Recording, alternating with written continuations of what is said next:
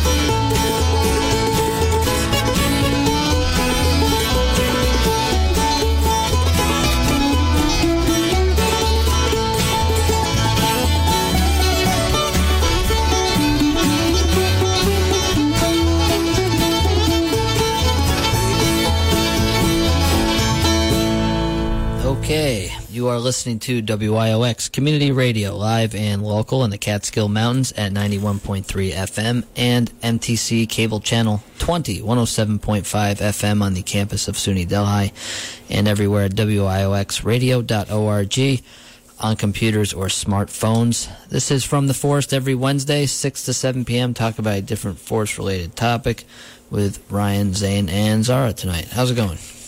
Pretty good. How are you, Ryan? Good. I'm all right. What have you guys been up to?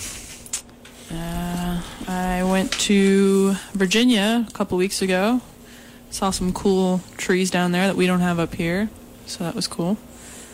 Other than that, just some consultations, been out in the forest, and yeah, not much else. Any good specimens out there that are interesting?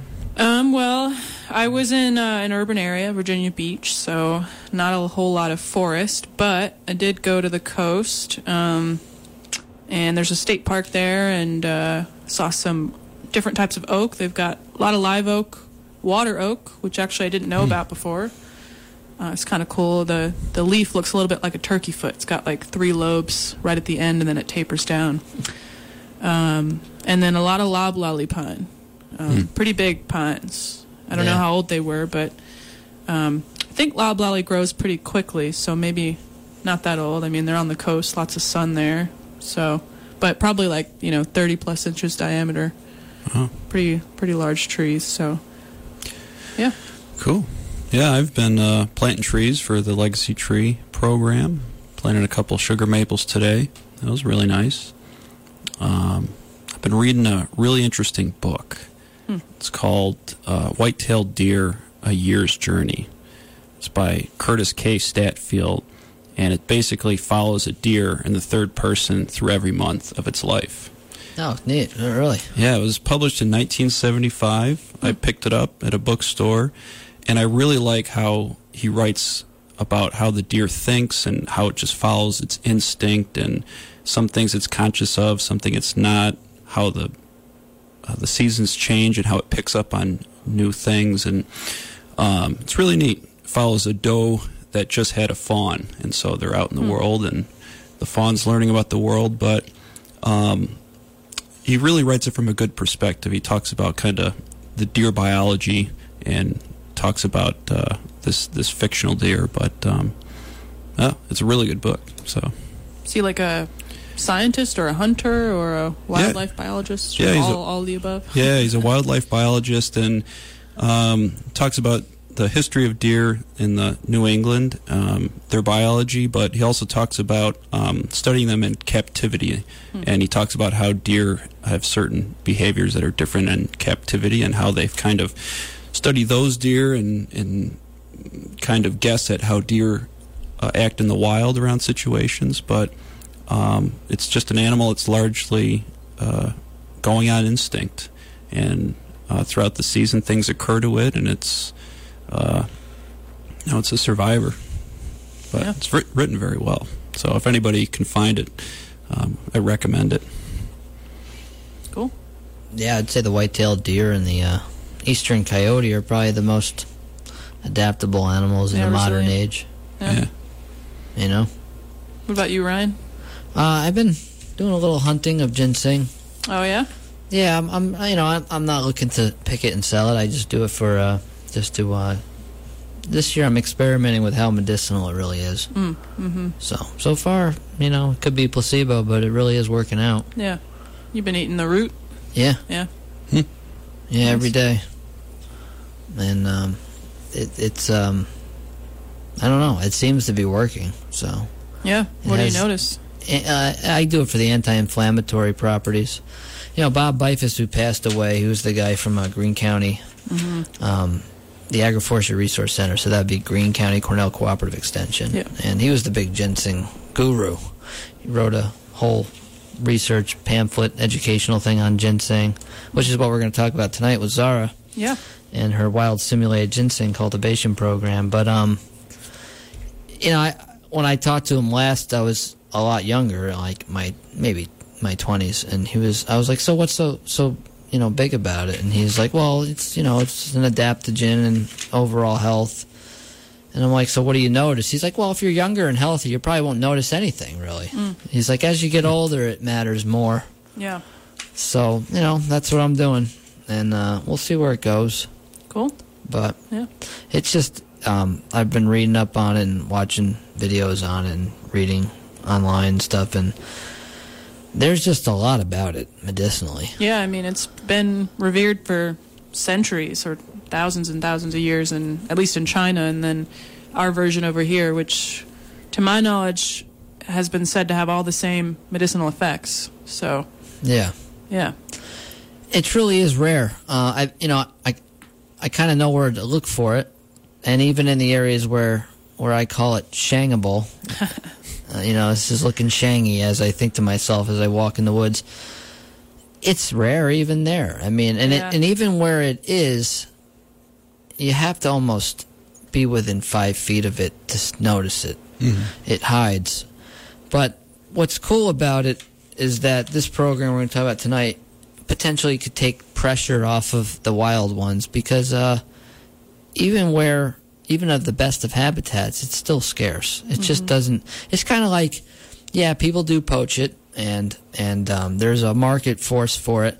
The deer eat it, but I think even naturally it would be like kind of like basswood. You know, basswood tree doesn't grow in pure stands. You know, some things are just rare. You know. Yeah, it has a hard time even seeding itself in. Yeah. Especially over long distances. I mean, the seed just falls right underneath where the parent plant would be. And, yeah, it's not a very tall plant. Yep, and unless that condition is perfect where that seed fell, you know, you may not get, you know, another plant. So, yeah.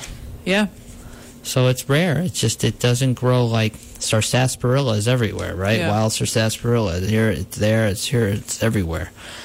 But and I don't think the seed can survive. You know, a lot of plants reproduce by an animal eats it, you know, poops it out somewhere else, and that seed grows. But I don't think ginseng seed works like that. Can't withstand that being, you know, digested or going through be stratified, as you'll talk about tonight. So. Yeah, it's just rare. You know, sugar maple is a tree that grows in stands, but not basswood. Sometimes I think about that. Like, what if sugar maple only grew like basswood? It would make maple sugaring hell on earth, right? Impossible. Yeah. So, anyway, that's what we're talking about tonight. And that's Zahra Bellucci. She is the education forester and the guest speaker tonight from the Catskill Forest Association, talking about forest farming program, right? And then I'll let you explain. It's a 3-part program, really. Yeah, it's got 3 different parts, as Ryan mentioned, and one of those parts is the wild simulated ginseng, which we'll kind of get into what wild simulated means. And then the other 2 sections would be, or parts would be, Shiitake mushroom cultivation and maple syrup production.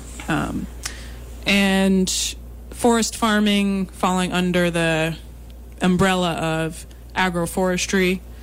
So I'm kind of, my purpose in bringing this program about was kind of noticing, you know, working with private landowners and noticing that there's not a whole lot of options in the modern world now to incentivize landowners to, you know, make money or manage their land. So, you know, we used to do a lot more timber harvesting. As you know, obviously the land in the Catskills, most of it was cleared at one point or another for agriculture, grew back, potentially was logged, high-graded again. And so the forest condition is kind of left in a degraded state, if you will. And then, you know, now with many people being reluctant to do any type of management, any type of cutting, any type of anything in their forest, I just think the state of the forest throughout most of the Catskills is not really conducive to those traditional forestry practices. And then we don't really have the markets for low-grade timber. So anyway, so I think agroforestry, namely forest farming in this region, would be a really good way to get landowners back out on their land again and potentially have some other benefits, like with the ginseng, taking some pressure off of the wild plant. Yeah. Another reason why ginseng is kind of cool is we're always talking about cutting on the show. Yeah. And to benefit, you know, more shade-intolerant, disturbance-dependent species like oak. But ginseng is one that you don't need to cut. Mm-hmm. And in fact, it kind of favors northern hardwoods, which is your sugar maple and calcium-rich soils that are deposited by the leaves of that same tree, and basswood and stuff like that. So this is one you don't have to. And some people have the right habitat. We'll talk about it tonight. But so this is a nice change where it's like, you know, don't have to cut. Right. And for a lot of people, cutting is not the answer. It's dangerous. It's labor intensive. Maybe they don't like the aesthetics of it. Mm-hmm. And this lends itself to that. So. Yep. Yeah. I mean, it definitely favors a more mature, you know, shadier forest, denser forest. Yeah, it has a very specific habitat. So absolutely, a lot of people don't have the habitat. Right. Just say that. Yeah, that's the thing too. Is, you know, it sounds like, oh, it's this great thing, and a lot of people who are familiar with its medicinal benefits, might be excited about it, might want to plant it, but you really do have to fit kind of a list of criteria to even think about putting seed down for ginseng. So, with that being said, I have a friend who in Margaretville, I'm not gonna say where because they're pretty nice plants now, but he planted them right on the shady side of his house in his garden bed, and there's a Norway maple above it, and they're nice big plants now. Yeah, so you can. That's true. You can do that too. Yeah, some members get lucky. I know one member bought ginseng seeds and planted them in their woods, and they sprouted and they took, and he didn't think much of it. I thought it was neat. Right. But during the consultation, I explained to him why they did so well, because he didn't really know that his stand was mostly sugar maple, and it looked like an old sugar bush. And then we talked about the understory plants and the light conditions there, and he only learned those things after the fact. Oh, yeah. He kind of got really lucky there. So that was really interesting to explain to him why they did so well, and so he learned more. And you saw him? Plants? Yeah. How many? These were, he put probably about 12 seeds down, 2 rows, and he just put them right inside the forest line. And he put them along this old rotting log. I thought that was pretty neat. Yeah. And he put chicken wire around them, and I saw them. They all took, and that's cool. Yeah, they're probably 50 yards from his house, just in the woods there. So, yeah, it was interesting. It's a special plant. Before we go into the agroforestry, and how to grow this thing. Let's talk, what is it about ginseng how would you describe it? Let's go botanically into it and why it's so special. Yeah, well, it's an herbaceous perennial plant, so it grows and dies back every year. So, in the wintertime, it's not evergreen, it's not going to be around. It'll die back, and then it has a season. So, it kind of sprouts this drupe-like cluster of, it looks like to somebody who would just stumble upon it, kind of looks like a cluster of berries that comes out of the center of the plant, but those are its seeds, and they're coated in a little bit of flesh. In that in the beginning of the season, this is maybe around August sometime, they might be green, and then they eventually turn red, and that's the seed of the ginseng plant. And then medicinally, as far as I understand, ginseng is an adaptogen, so that means that it's something that it's a plant or chemical that improves somebody's response to stress overall. So it kind of doesn't have a specific ailment that it's treating, but rather it can treat many different things because you're just overall making this is the claim, it makes your system just more robust. So it's kind of considered like a panacea for many different ailments. And I don't know exactly how it was used in Chinese medicine, but I know that, that's where it was kind of popularized in China. And then, as I mentioned earlier, we kind of have a different species, but basically the same plant over here, and that's said to have all of the same effects. So the other thing is that if you chew the leaves, and this might be true of the root, I don't know, maybe you've noticed this, Ryan, but it can have a bit of a stimulating effect, almost like you just drank a cup of coffee maybe for 30 minutes to an hour after you eat it.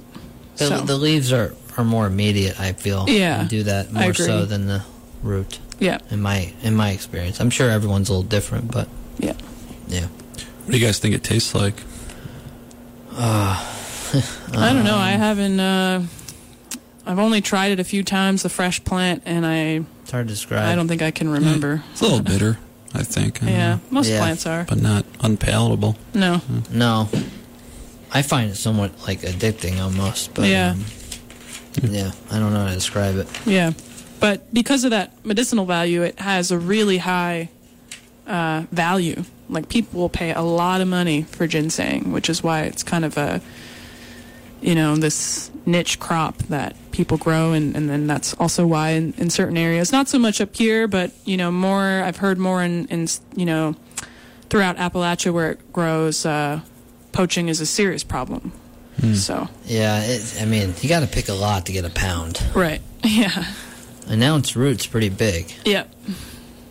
Yeah. You know? And dried is how it's sold. So that's a pound dried, you know. Oof. So it's not fresh usually, as far as I know. Right. So. Yeah. A pound. That's a lot of ginsengs. Yeah, that is a lot of ginsengs. Yeah, so let's talk about this. So there's wild ginseng, and that brings in the most money in the marketplace. Right. And American wild ginseng, I believe, is worth the most. I think so, yeah. hear. I mean, I've heard many different numbers, but Yeah. I've heard, as much as $1,000 a pound in some cases. Yeah. Wow. That's what I saw on the internet. Yep. Yeah. I think it fluctuates year to year. But ideally, you're not selling wild ginseng, just because, especially in this region, as you mentioned, there's not that much of it.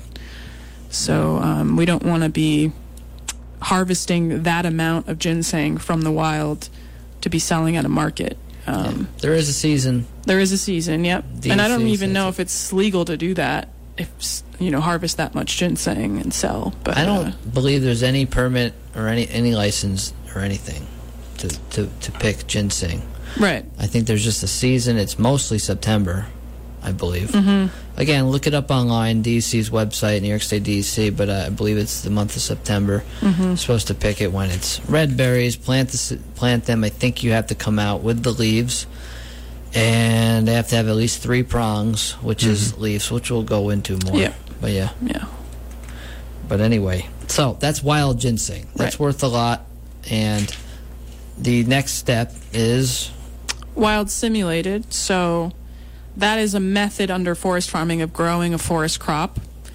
So wild simulated is basically exactly how it sounds. You're simulating, you're establishing the ginseng yourself. So it's not truly wild because you're planting it. But you're not going to put in tons and tons of effort and time and input into keeping that ginseng well fed and fertilized and things like that. You're going to simulate how it would grow in the wild, which is essentially bare minimum site prep. You might expose some mineral soil, rake the leaf litter back, cast your seed there and tamp it in, rake the leaves back over, and then, let the seeds germinate. And then if you choose, you can go the extra step, which, especially in our region, I would recommend some type of protection, chicken wire to protect the seeds when they're small. And then when they start germinating and becoming more mature plants, you might consider deer fencing or some type of protection from deer. Now we're going to go into this step by step in the latter half of the show, but correct me if I'm wrong. I read about this a long time ago. So to me, wild simulated is probably the roots. The marketplace desires, and there's different thoughts on the medicinal nature of how cranky or contorted these roots are, right? They look like old men. Yeah. There's always that thing about looking at wild ginseng. I would think wild simulated and wild ginseng would be almost identical in the Catskills. Right, yeah. Because you're not cultivating it all. Yes, exactly. So the other method would be woods cultivated. So that word cultivation implies you might be even tilling the earth and making raised beds and pulling out all competing vegetation, etc. And so you're making it easier for that plant to grow. And you're probably removing rocks and other things that would obstruct that root from, getting down into the soil. So you're definitely, going to have more craggy looking, funky looking roots with a wild simulated plant. And you're right. They are valued way more by the Asian market. Yep. So that's just driving the market as far as I know.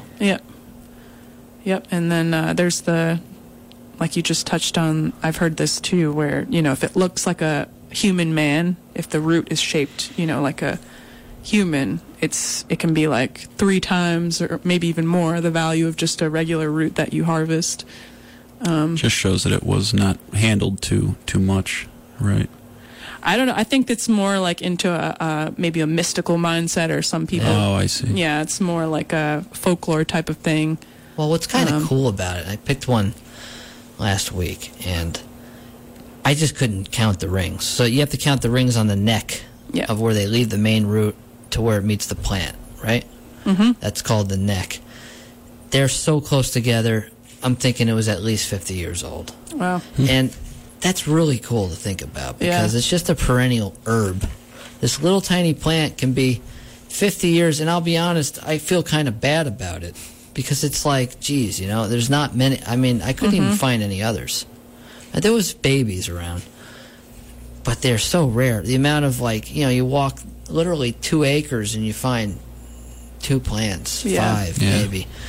So you don't feel great about, I don't at least, about picking them, but like I said, I really want them for my own medicinal thing going on. But that's really cool. I mean, that thing has been there since the 70s, man. Yeah, I mean, that's... Through winters and spring and summer and fall, and, it's just nuts. It really is. That's herbivores. This one was between 2 logs, and I don't think that was a coincidence. I think the deer... Yeah, I mean, I know that some of the plants, just like Zane mentioned, this member planted along a log, and maybe that had something to do with the success as well. And then I know that, on some public land, we've definitely found plants that are under logs or sort of hidden, around deadfall. And, yeah, it could be right off of the deer path, but just because that log is placed just so, it was spared. And so. Yeah. Well, a lot of times, these are things I've heard now about older people saying that they would plant them in the roots of trees or in rocks so the next guy couldn't as easily dig it up or he could hide. Which I believe. These guys, they get around. They really do pick it. So, and a lot of them love ginseng. They don't hate it. I'm sure there's always a couple out there who just do it for the money, but a lot of them do it for both. And they really do love it, and they plant it, and they want to see it survive. Right. So, yeah. From what I've heard. Yeah, I mean it is rare, and it kind of demands a certain amount of respect when you're looking for it, and you do stumble upon it. And the one I found was on private land, and I was looking for it because I saw a lot of indicator plants, and it was up in a bunch of rocky, ledgy areas, and this sugar maple stand, and I knew it must be here, and I'm finding all the indicator plants, and I finally found it after I think about 2 hours, just one plant, and it had 2 seeds on it, and that was enough for me. I didn't harvest it or anything. I was just left it there, and I'm sure those seeds have turned red and fallen now, but it took a long time. I think it might be a good year for ginseng with all the rain. Yeah. Oh, yeah. I've been seeing little babies on a trail. That's really shocking because you never find them by the trail. Right. Because people pick it. But, to see them by the trail this year, I have to think that rain has kind of brought some up that have been dormant or just waiting for the right conditions. But who knows? Yeah. Before we maybe get into materials and how to do this, maybe let's just talk about the habitat. Yeah. Let's skip ahead and then go back to the materials and actually the step-by-step process. So what is the habitat you're looking for? How do you know if you have a good ginseng habitat? Yeah, so like we mentioned before, you usually want a specific type of forest. So the ideal is going to be a more mature forest, trees that are 20 inches in diameter and above on average. And the species would be dominant sugar maple with associates like basswood, ash. I think in southern New York and maybe more into Appalachia, tulip poplar is also a really good indicator tree for ginseng. You can have some oak around and other trees, cherry, things like that. I've some northern red oak in there. Yeah. Definitely. But the most ideal is kind of like that nice stand of sugar maples that are mature. And that's because sugar maple leaves have calcium in them. And they also decay very quickly. So ginseng likes a calcium-rich soil, and they love a lot of organic matter. So that's kind of the purpose or the role that the sugar maple leaves serve. And then, as we mentioned, again, it likes a lot of shade. So that's anywhere from, I think I've heard 70% and up, or 75% shade. So quite a lot of shade. Yeah. Which is a little unusual for, and something that's, most of the things we talk about that provide food or medicine or things like that want sunlight, whereas ginseng kind of evolved as an understory herb. So, and then north or northeast facing slope. So, that's going to provide, again, a more moist, shady type of environment, not too wet, well drained. Rocks are not a big deal, but you don't want it to be too rocky. And there's a whole host of indicator plants. So it does depend on the region you're in, but some in the Catskills might be maidenhair fern, white baneberry or red baneberry, red elderberry, stinging nettle,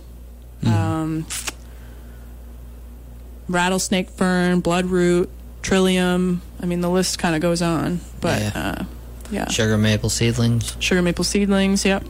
The elderberry is what I was around a lot. That's where I was focusing in that area, because I knew that if there's elderberry there, the deer probably weren't browsing that area as often. Yeah, wild ginger. Yep, wild ginger. Doll's eye, which is Banesberry. Baneberry, yep. Doll's eye is a good Cohosh, one. yeah, forgot about that. Cohosh, yeah, definitely. Yep. Yeah, wild sarsaparilla to some extent. Mm-hmm. Which I call false ginseng. Right, it always fools people. The leaves look very similar, but they're pinnately compound, not palmately compound. Yep. Right, palmate, like your hand. Like your hand, yeah. Coming out from a central node. Right. People always find that along the trail. Yeah, in elevation, 2,500, 2,200 feet, but I've found it at 1,300 feet, 1,200 feet. So that maybe that has more to do with the fact that people recommend a higher elevation, like deer browse, where they kind of drop off at a certain point. There's not as many of them up there, but absolutely. But there was one spot where in Ulster County, it has yellow poplar, sugar maple, awesome site. Deer browse, really bad. Probably 900 feet, maybe 1,000. If it was 1,100, I'd be surprised if his elevation there is 1,100. And it's just such rich soil. And we found a ginseng there on a cliffside, protected. And he put that cage up, man. We've talked about it on the radio show, and that ginseng was not picked, but they aged it by digging up the soil a little bit. Over 100 years old. Wow. The roots probably huge. And babies came up the next year all up and down from that thing. Wow. So the seeds are in there. They come up, and the deer browse them. And you can tell that ginseng just wants to grow on that site. Yeah. But it can't. Yeah. But, so anything else on the site? Aspect? Well, Northeast? the aspect north or northeast is ideal, just because that's, like I mentioned, going to be the coolest side of the slope. You can get away with something that's south or southeast, but I think north is the preferred aspect. Yeah. More Too much cool, shrub layer is not moist. good. Right, yeah. Too much hay-scented or New York fern. Yeah, those other ferns, you definitely don't want those to be all over the understory. As Pennsylvanians call them, bunch fern. It's fine. Bunch fern's good. Like, your Christmas fern, Yeah, wood fern, right. cinnamon fern. Those are fine. Yep. Those really unique ferns. Yeah. Not like the New York or hay-scented or... Rhizomatous roots. Right, yeah. Yeah. All right, so next we'll talk about actually cultivating this, planting it. If you're just tuning in, you're listening to From the Forest, and tonight's show is Wild Simulated Ginseng Cultivation with Zahra Bellucci.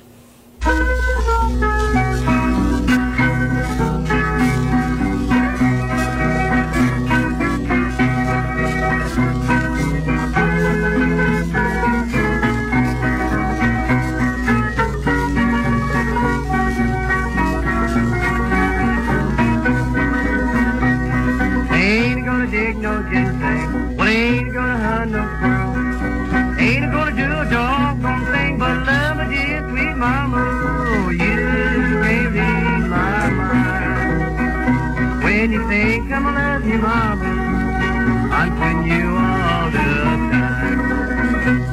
Well, the other day,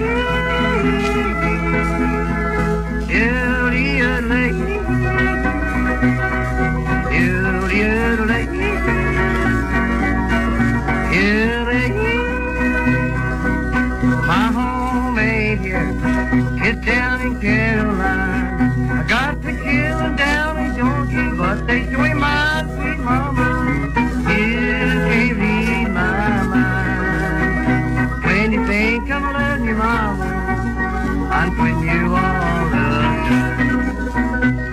early lake, early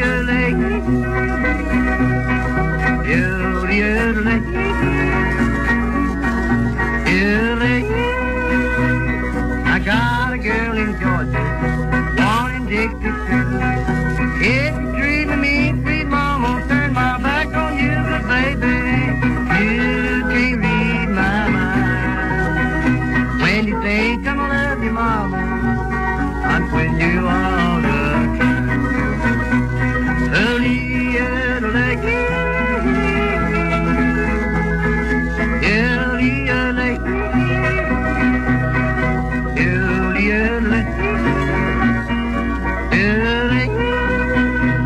Plain gonna work on tempo, plain gonna love nothing. Put my head out the window, watch the drive across, mama. You can't read my mind. When you think I'm gonna love you, mama, I'm when you are the early lake, early lake.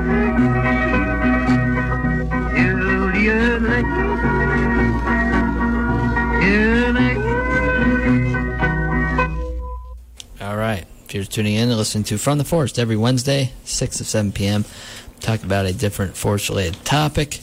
Tonight's topic is wild simulated ginseng cultivation. And that last song was, Ginseng Blues. Yodeling. Yeah, Nobody yodels anymore there, Zane? I guess not. I don't hear yodeling. I don't hear people yodel. I'd like to hear more. Oh, I gotta get more yodel. So, do you get the ginseng blues when you don't find it, or when you run out of it, or? Yeah. No. When I you've don't been know. walking for miles, can't find it. One thing nice about ginseng is it's just usually where it grows, I find to be one of the most beautiful stands of trees. Forest. It's just That's really true. nice. It's Yep. just nice to be there. You can't be in a rush. Just kind of do whatever, mosey about. Yep. You know, be a good retirement thing to do. But you got to get to the spot first. That's the hard part. A lot of it's usually on uneven terrain. So Yeah. Yeah. Up a mountain or something. yeah. Yeah. But so nettle. what's that? The nettle can be. You got to wear the long pants for the stinging nettle. I mean, I always wear pants. I haven't worn shorts in decades. You know, unless I'm swimming, I guess. But yeah. So let's talk about wild simulated ginseng cultivation materials. What do you need? Pretty simple. You just need the seed, which we'll talk about how to source that. But you need the seed and some simple garden tools that most people probably already have. So like a tined rake, something that you can kind of scuff up the ground a bit with, and a leaf rake, you know, just to rake back the leaf layer and get that soil exposed. And that's pretty much it. You can also optionally have some poultry netting or wire mesh to protect the seed. The seed is also predated on by things like turkey and chipmunks and mice and things. So if you're planting the seeds and the plant hasn't germinated yet, you might put some netting down just to protect them from being scuffed up. But other than that, that's pretty much it. Need to water it, or you just put it in the soil there? No, well, so when you plant it, which is actually the season to plant it is beginning about now, maybe in a couple weeks from now, all the way up until, I would say in our region, mid-November, which is when we might get some hard frost and the ground might start to freeze. You can plant ginseng, and the seed needs 2 periods of cold stratification. So the first period would have happened already by the time you got the seed, or by the time you're ready to plant it, if you didn't stratify it yourself. And then the second period would be after you put it in the ground. So you don't need to water it. You just put it in the ground, and it needs that second. I mean, ideally, the ground is moist, right? It's not, this dry, crumbly, sandy environment. That's the right site. It probably is, right? Right, exactly. So, yeah, and then it goes through the winter time, and that would be the second cold stratification. And then so, ideally, if your seed is all good to go, after that second stratification in the winter, it'll germinate that following spring. So. All right, so first, We evaluate the site. We've done that. We've already talked about the site. So we're like, okay, it's a good site. We got to find seed source, then plant the seed, then monitor, then harvest and process. So let's talk about finding seed source. Yeah. So, like I said, you want to find a seed source. It's not like ordering vegetables. It's not like you're going to go on to Johnny's Seeds and like you're getting your tomato seeds and your lettuce seeds and your ginseng seeds. Johnny's actually does sell ginseng seed, but Really? yeah, they do. No kidding. I did look it up, and it says it's stratified. Might try it out at some point, but you really should find a reputable source that you can ask them, or you've been to, where they keep the seed, how their storage process is, who they source from, if they grow it and harvest it themselves. So, for example, for our program, we source our seed from Wild Hudson Valley, and they source their seed from a reputable grower in Canada. So, they know that his seed is, year after year, when they use it, is relatively disease-free. That's another thing. There's fungal diseases that can affect ginseng, so you want seed that's not, got disease all over it. And that the first period of stratification happened properly, and that the seed was stored properly. You can't just, store it. I know a lot of farmers that I've worked for just store their excess vegetable seeds or whatever in a kind of an unplugged fridge. It kind of keeps the seeds in a cool environment and just in their seed packet in a little container. But ginseng, seed is a little more sensitive than that. So What are we talking about for prices on seed here, Zahra? It fluctuates, but from what I've seen, I think if you're not buying in bulk, if you're just buying a couple of ounces or so, about an ounce or 2 ounces of seed is maybe $20 to $25. It's not too bad. Not bad. For what we're going to talk about. Right. And then an ounce of seed is about 400 to 500 seeds. So that's a lot of plants. Yeah, and I'll just touch on it real quick. An ounce is about the square foot plot that you do on your program. So, right. So $25 in seeds, not terrible. No, not bad at all. And the recommended seeding rate, based on, I don't remember where I found this, maybe Cornell or from Bob Bifus, but is about 5 seeds per 1 square foot. Okay. So, Yeah, and I see here you have 1 ounce of seed per 80 to 100 square feet. Right. And so actually for the program, I think I'll be doing 2 ounce portions, and so that'll be almost double that. So almost 200, little under 200 square feet. Yeah. Oh, that's cool. Yeah. All right. So we got the seed. Third step, let's prepare the site. Yeah, so I guess I already kind of explained it, but I know, but I'm sure there's someone out there, they got a notebook and they're going right down the line. Yeah. So No, we're in the forest. We have all the indicator plants, and we got a site that we really like. Yeah. What do we do? I got the seed. I got got the the It's seed. in my You're left ready. hand. I got the rake you got in your my garden right hand. rakes. Yep. Stratified seed in hand. Yep. All right. So because the ideal site would be a slope, you're going to want to rake the leaves uphill. That'll just make it easier to break them back over and spread later. And we all got slopes. We all got slopes, yep, for ginseng. Yeah. It's going to be a slope. Should you be careful to walk where you're raking? You should, you don't want to step where you just raked. No, I don't think you don't need to be too careful. As long as you're just raking uphill, as normal, as you would normally rake, and just till you get down to you start seeing a little bit of soil, mineral soil, not so much organic matter.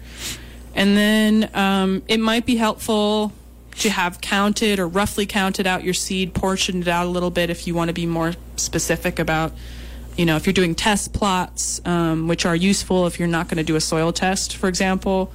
You might want to count out your seeds so you know roughly about how many you put in your plot and how many plants you should expect to germinate.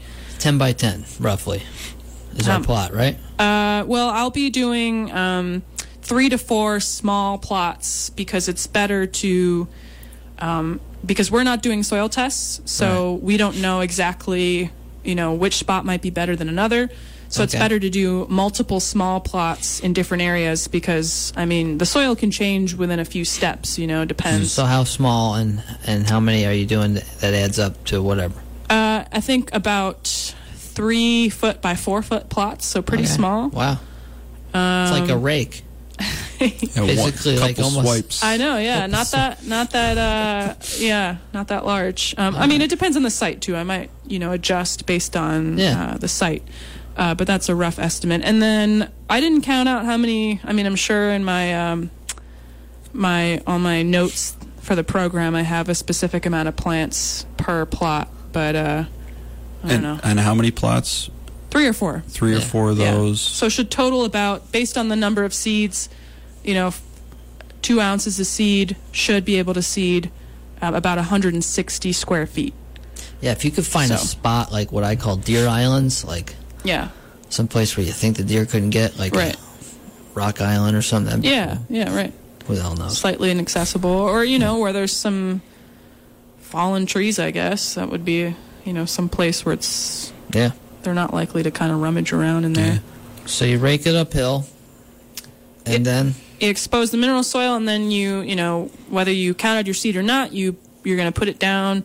There's more meticulous methods like creating a little ditch with your rake, and putting the seed in one by one, but in the wild simulated, we're just going to be scattering the seed evenly, across the plot. And then you kind of want to gently walk over it just to tamp it down in the soil, make sure there's some good soil contact, and then rake the leaf litter back onto that. So same day, yep. And according to Bob, you can't put too much leaf litter on top of the plot. So even if you get a bit extra, it's not a big deal. I mean, obviously don't make a huge leaf pile, but I wouldn't worry about exact amounts of leaf litter. And then if you're going to do the chicken wire, you can kind of put it relatively flat on the ground over where you seeded your plot in. Maybe throw some more leaf litter on top just to conceal it a bit. Yeah. Well, deer don't like the walk-on. No, they don't. Yeah. Metal gated stuff. That was a technique I read about years ago where they won't walk on it. Yep. And turkeys don't want to scratch on that metal, even if they try, they'll find out pretty quick they don't really want to be scratching up there. So I bet you turkeys eat ginseng berries. Oh yeah, everything. They do. Yeah.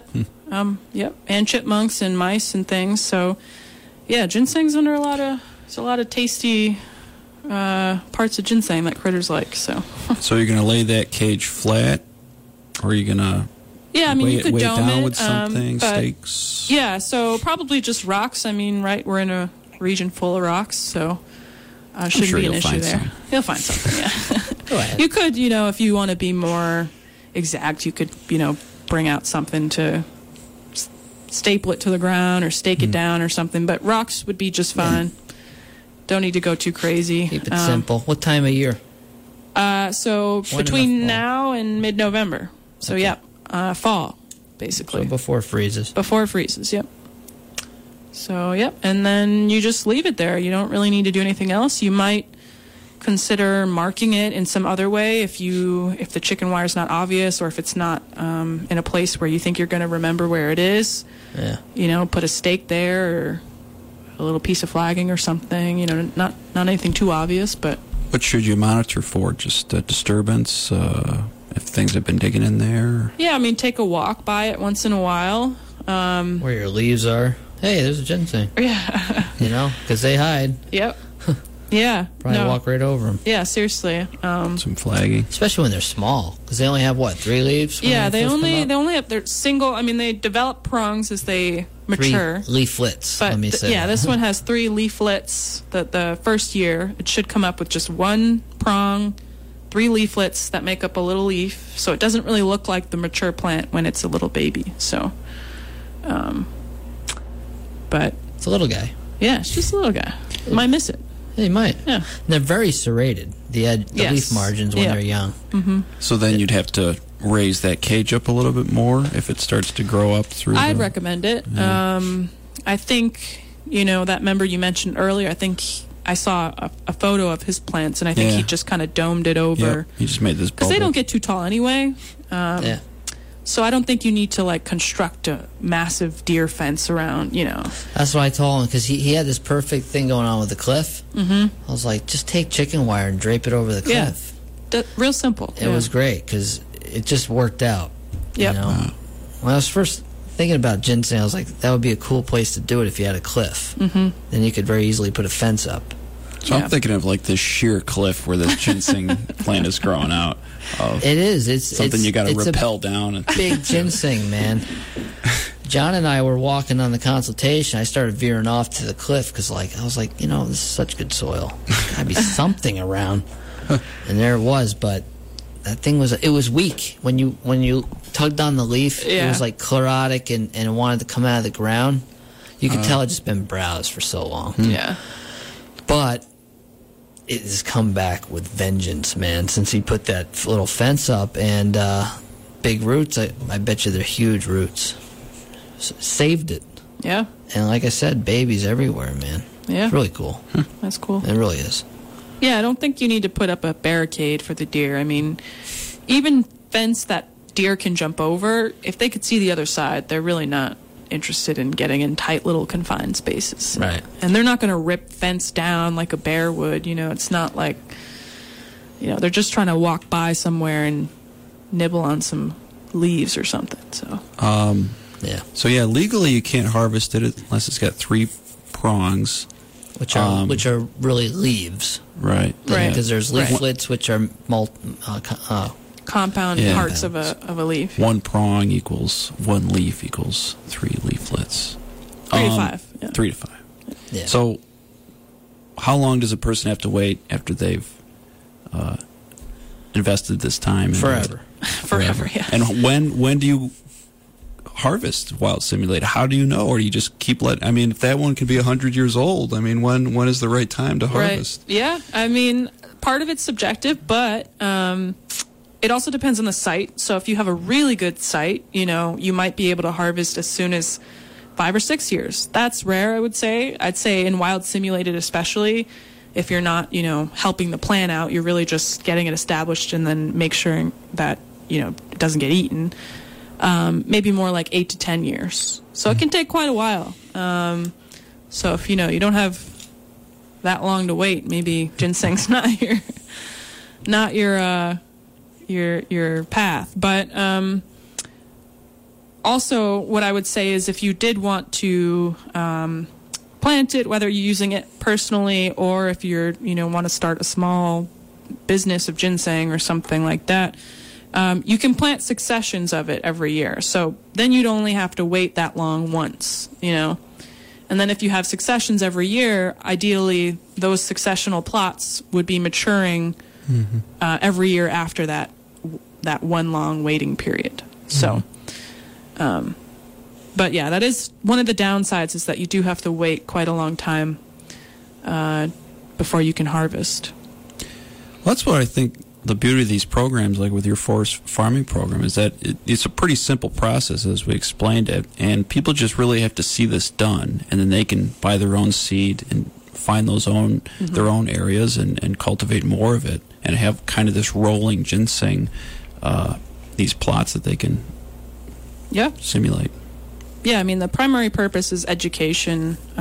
With this type of stuff, it's hard to guarantee success with the actual planting or with the, especially wild simulated, you're literally just leaving it exposed to the elements. So it's kind of out of your control whether or not the plants survive. But I've passed on the skill of being able to plant it. So ideally, that skill is where the value lies, where, people can say, okay, now I have the skill, even though these plants maybe weren't successful, I've learned from that and I can try again on my own.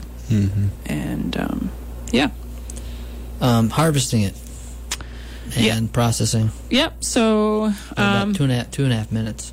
All right. Well, you dig them up. So you want the roots. You try to be as gentle as possible. You obviously don't want to damage the root. And as we mentioned earlier, the roots are sold dried. So typically you're going to have to dehydrate them, dry them. That's at about, I think, 70 to 95 degrees. That's kind of a wide range, but depending on how fast you want to get them dry, and you want them to have lots of air circulation so they don't, get moldy or. I just got mine hanging. Yeah, hanging somewhere where there's just air around. In front of the air conditioner. Right. Yeah. So Yeah, and then it should take a few weeks, maybe 2 to 3 weeks, for them to fully dry out. And you can store them in a paper bag. You can turn them into other products like tea, or, turn them into a powder and put them in capsules, things like that. Or you can just sell them by the pound if that's what you want to do, if you're not just personal use. Yeah. That you do need a dealer's permit if you're going to sell them commercially. Yeah. But yeah, that's it, pretty much. Yeah, there's a lot of information online, both reputable and who knows on ginseng. Yeah, some local. I would say contact us or Wild Hudson Valley. They're a great resource on ginseng. So. And before we go, do you want to mention, Zahra, what this program is again? Yeah, this is CFA's new forest farming program for wild simulated ginseng cultivation. And you'll come to their property. Yeah, I'll come to your property, show you the whole process step by step, bring all the materials with me, and teach you how to do it. Yeah, Catskill Forest Association is a private, nonprofit forestry education organization. It is membership-based, so in order to gain access to programs, you have to become a member. Full disclosure, Zane and I both work for the Catskill Forest Association when we're not on WIOX Roxbury hosting from the forest. And just wanted to say real quick that there's a Mushroom Woods Walk October 21st from 10 to 12, hosted by the Catskill Forest Association and being run by Catskill Fungi, John Michelotti, Big Indian. More information, you can access Catskill Forest Association's website, catskillforest.org/events. Also, the same day, if you don't have enough mushrooms going on in your life, you can do mushroom log inoculation and learn how to inoculate mushrooms from 2:30 to 5. So you could spend the whole day from 10 to 5 just doing mushroom stuff, and that's also in Big Indian. And the same day, if you're not into mushrooms, you're like, I want nothing to do with that, you can do backyard bird feeder talk from 10 to 12 in Margaretville. And Mike Porter, Catskill Forest Association's president, is a lifetime birder. He'll be doing that. And he has kept extensive records on bird sightings and migrations from outside his window over the decades. He has observed a lot and has a lot to offer on how to, put a bird feeder up, see what's going on. Mike he knows birds. Yeah. Way more than I do. So I've been watching him for a long time. He's got records. Yeah. He's got records. He's got receipts. He's got bird receipts. Got receipts. All right, and that's all there is. I'm From the Forest. See you next week with Mr. Mead, Mr. Gary Mead. Every third Wednesday, talk about a different Catskills tree. All right? Have a good night. Good night, everyone. See you.